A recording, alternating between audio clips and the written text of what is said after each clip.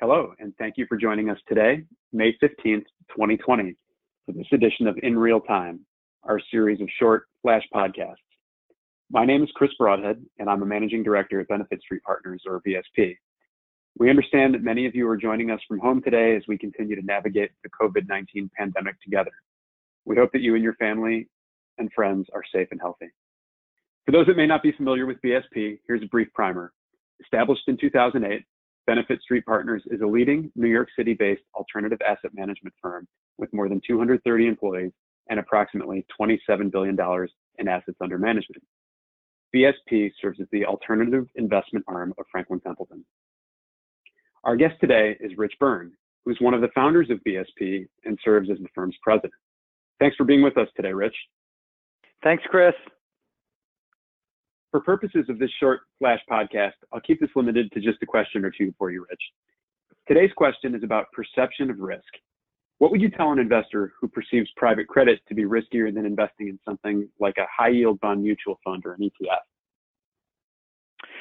That's a good question, Chris, and I feel very well equipped to answer it because at Benefit Street, we look out at fixed income investing across the credit spectrum, whether it's private credit or liquid credit, which is broadly syndicated loans or high-yield bonds, or distressed investing or structured credit.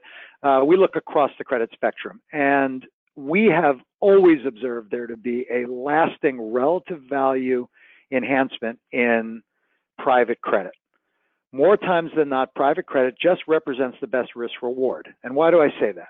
Well, 80 or more % of broadly syndicated loans are covenant light. And covenant light is a term that's used a lot, but what it really means is the loans have virtually no covenants. Whereas the deals we negotiate directly with our borrowers are documents that we write ourselves, and thus, it provides us with many more protections.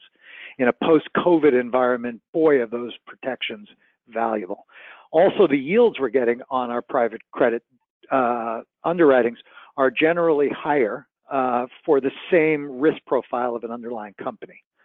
What is the trade-off? Well, the trade-off is generally that it requires a lot more work to do on a private credit deal. Why? Because we're doing all the underwriting, we're doing all the due diligence, and we're doing all the structuring and monitoring. We're well equipped to do that. We've been doing this for decades, so that is where we really think we earn our alpha. Really, the only trade-off is liquidity. And I think people make a bigger deal out of it than there is because there's plenty of liquidity in the broadly syndicated market as long as markets are good. And again, in a post-COVID world, people are waking up and realizing that liquidity isn't so great when things dislocate. The price disparities between bid and offers are very wide, leading to extraordinary volatility where in our private credit portfolio, assets are really valued by independent appraisers most times based on the true underlying worth of a business. So you're just not going to see the same kind of volatility. So for those reasons, we favor private credit the vast majority of the time. And I would just add, Chris, that occasionally, we're always dipping into the broadly syndicated markets where we do see better relative values. Sometimes there are dislocations. And, we try to be as agnostic as we can. But as I said, private credit is usually the place we go when we're looking for best risk returns. Thanks, Rich. A couple times there you mentioned this post-COVID environment. How has COVID-19 impacted sourcing and deal flow for BSP's credit practice? And what sorts of investment opportunities are you seeing today? Well, the pandemic has really had a meaningful impact on the world, on the market. And for us, it has really slowed down the activity of new underwriting of a lot of middle market companies.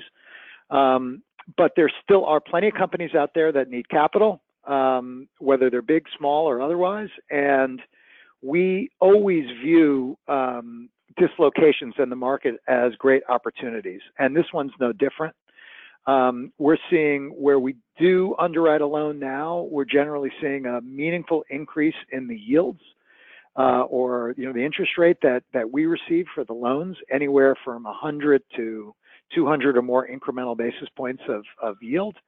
And we're also having a better experience with borrowers with the documents that underline those loans. In other words, we're getting better covenants. So the deals are better.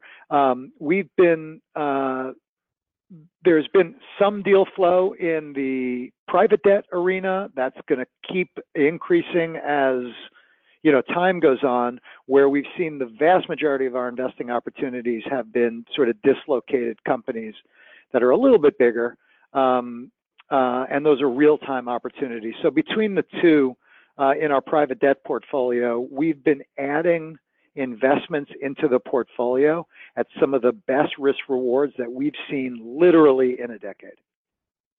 That's a good rundown of the investment opportunities, Rich.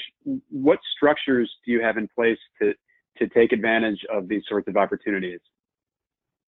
Well, we have existing funds across our platform. We have $27 billion, as I think you referenced earlier in the recording, of assets under management. Most of that is fully invested, and we're working with those portfolios to optimize their performance. Where we see the best opportunity is in the unspent capital, through either new fund structures or uninvested capital that we have in our current funds.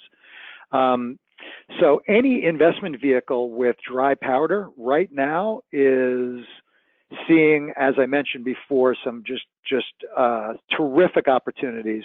We've been in a market that's been so compressed, so tight, because of this credit cycle has gone on for so long, that we're not used to seeing investments of really good companies when credit spreads widen out and when we're able to get better documents. So for us, we favor, without being particular, specific in my answer, anything where there's fresh invested capital available to pursue current market opportunities, because those current market opportunities, as I've said, are some of the best we've seen in a very long time. Great. Thank you, Rich, for allowing me to ask you more than one question today. And thank you all for joining us today.